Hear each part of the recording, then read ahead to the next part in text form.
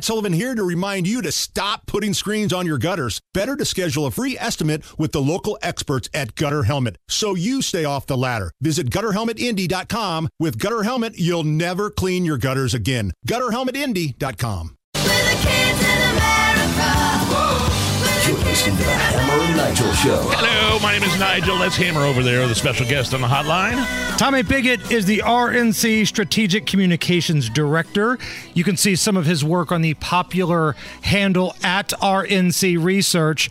All right, Tommy, we understand when we speak to members of the RNC, we get the drill. You're not really allowed to talk about specific candidates. That's, part of your job title. But the boss lady, Ronna McDaniel, comes out this week and basically says it's time for Nikki Haley to step aside. I want to get your thoughts on that, and what was it like inside the RNC when you heard that? Well, look, I think to echo the words of our chair, it's important to have an honest conversation about paths forward based off of time spent, resources spent. I mean, look at Ron DeSantis in Iowa, for example. He spent a lot of time in Iowa, a lot of resources. And after those results came in, he had an honest conversation and thought through what his path forward would be, and he decided to drop out and endorse President Trump. So I think it's important to have that honest conversation. It's important to look forward. Ultimately, our North Star is unity. Our North Star is beating Joe Biden. That's where our focus is. That's where our attention is. And we need to come together as Republicans to beat Joe Biden, because if we don't win in November, we can't govern. And if we can't govern, we can't put this country back on the right track. Well, I tell you what, Tommy, I mean, looking at some of these polls, speaking of Joe Biden, his, third-year job approval average, worst since Jimmy Carter. Looking at another poll here that finds Biden's approval rating underwater by 30 points. I mean, look, whoever the candidate's going to be running against Joe Biden, I mean, the Americans are noticing that he is pretty much a disaster. They are. I mean, that's why his entire campaign strategy is rested upon making Americans afraid and smearing his political opponents, which just goes to show how far he has fallen from this candidate that promised to bring the country together. It's the exact opposite. He is smearing parents. He's smearing pro-life Americans. He's smearing Americans that want a secure border, which is more and more the vast majority of America. But he is designing his campaign to really attack Americans, to divide Americans. And then the second part of his campaign strategy is to hide as much as humanly possible, to not talk to voters, to go out in public as little as possible, because he is a complete disaster. His agenda is a complete disaster, and it's a complete disaster when he goes out in public. So that's his campaign strategy. But the American people are living through the disaster that is the Biden administration every single day when they go to the grocery store, go to the gas station. They're living this disaster every single day, and so they don't want 4 more years of it. And you're so right. He's a disaster when he goes out in public. We've been talking about that just this week because Joe Biden's actually been out and about, not just hiding in his basement. And every time he steps to a microphone, he either speaks gibberish, he mumbles, he can't find his way off the stage.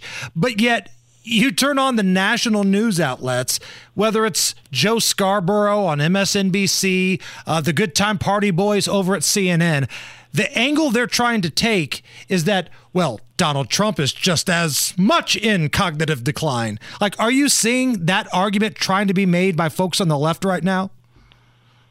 To a degree, yeah. I mean, but it's not sticking with the American people. I mean, the left is desperate to try to distract from the fact that Joe Biden's not up for the job, the fact that the vast majority of Americans know he's not up for the job, including Democrats, which is why Democrats don't want him to be their nominee. It's evident how much of a disaster Joe Biden is just based off of Biden's own campaign memos. The campaign is out here advertising the fact that they wanted Joe Biden to have more spontaneous moments. They wanted him to be off the cuff. They wanted him to go out and talk to people out on the street. And the reason why they wanted him to do that was because his speeches were a disaster. So they first planned these events during the weekend of the Iowa caucus for him to go out there and talk to a few voters, go to a small business. And it was a complete disaster. He got lost wandering through the store, had no idea where he was going. So then they decided to go back to giving speeches again. But the problem for him is that when he gives a speech, he gets heckled off the stage even by Democrats.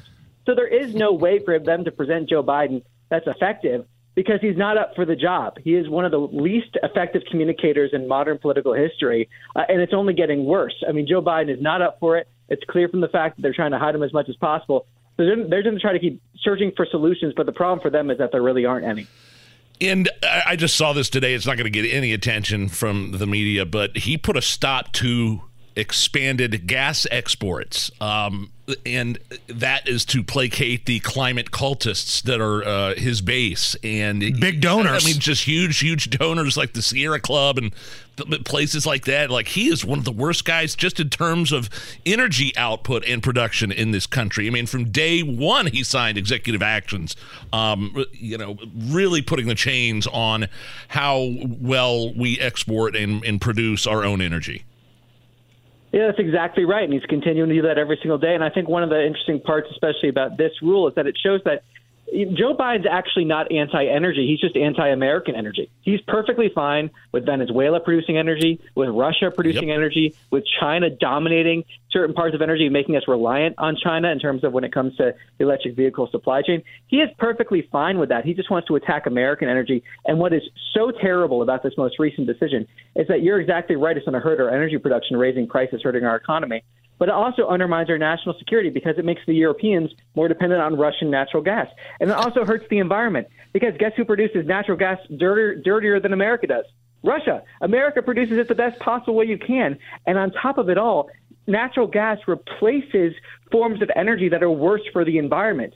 So the more natural gas you export, the better the environment is. Yeah, he helps so not Putin. only is he hurting prices, he's hurting the environment and our national security. Chatting with Tommy Pigott. He is the RNC Strategic Communications Director, joining us here on the Hammer and Nigel show.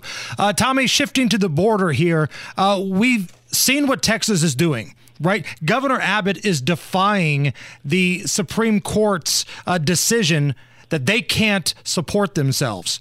And the domino effect from that is you're seeing a lot of other Republican states coming to the aid of Texas, saying, let us know what you need. We support you.